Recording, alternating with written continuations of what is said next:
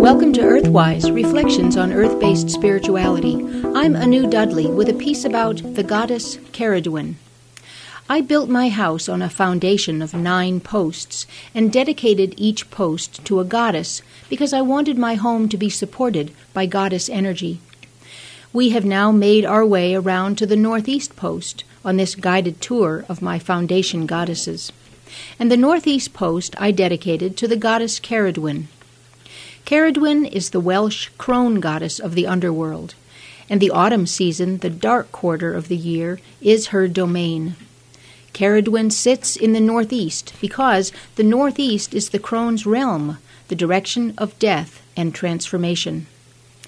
Just as the underworld is a complex realm, so Ceridwen is a complex goddess. She is a moon goddess, and both Ceridwen and the moon have been called the Old White One.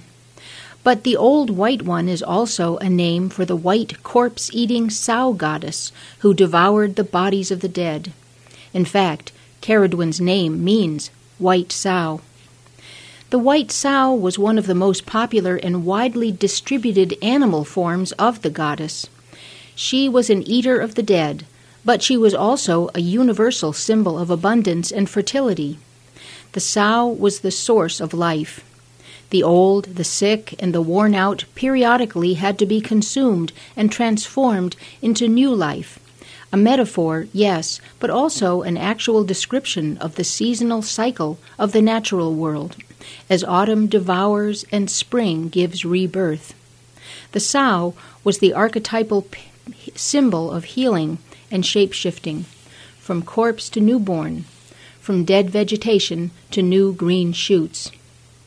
In this regard, Ceridwen was also a grain goddess, for the grain or seeds left after the plant dies in the autumn are devoured by the earth and sent forth again as new growth in the spring. Ceridwen was also the keeper of a magic cauldron. There are magic cauldrons in many traditions, symbols of the womb of the Earth Mother.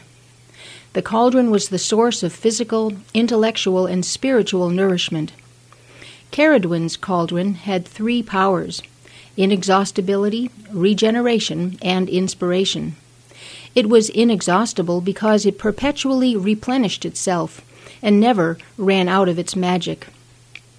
It was regenerative because it conferred the ability to transform from one reality to another.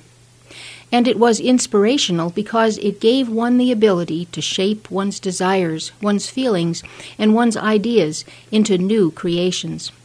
In these ways, Ceridwen's cauldron was the source of perpetual creativity.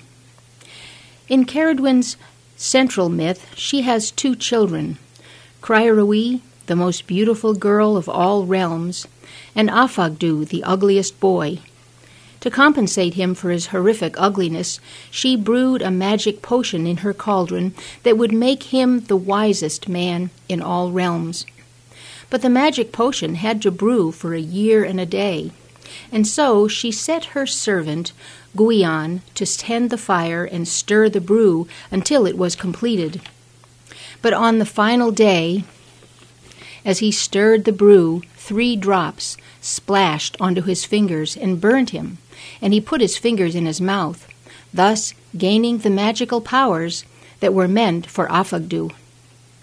Gwion instantly knew that Ceridwen would be very angry, and so he shape-shifted into a hare and ran away. But Ceridwen became a greyhound and chased him down. Before he was caught, he transformed himself into a fish, but Ceridwen went into an otter. He then changed himself into a little sparrow, and she swooped after him as a hawk. He then went into a mouse, and she stalked him as a cat. Finally, he came to a barn with a bin of grain, and he shape-shifted into a kernel of wheat. But Ceridwen became a hen and pecked till she swallowed him down. 9 months later, Ceridwen gave birth to Taliesin, who became the legendary bard of Welsh tradition. And so out of Ceridwen's cauldron comes death, but also transformation, and the inspiration to create the whole range of human emotion and experience.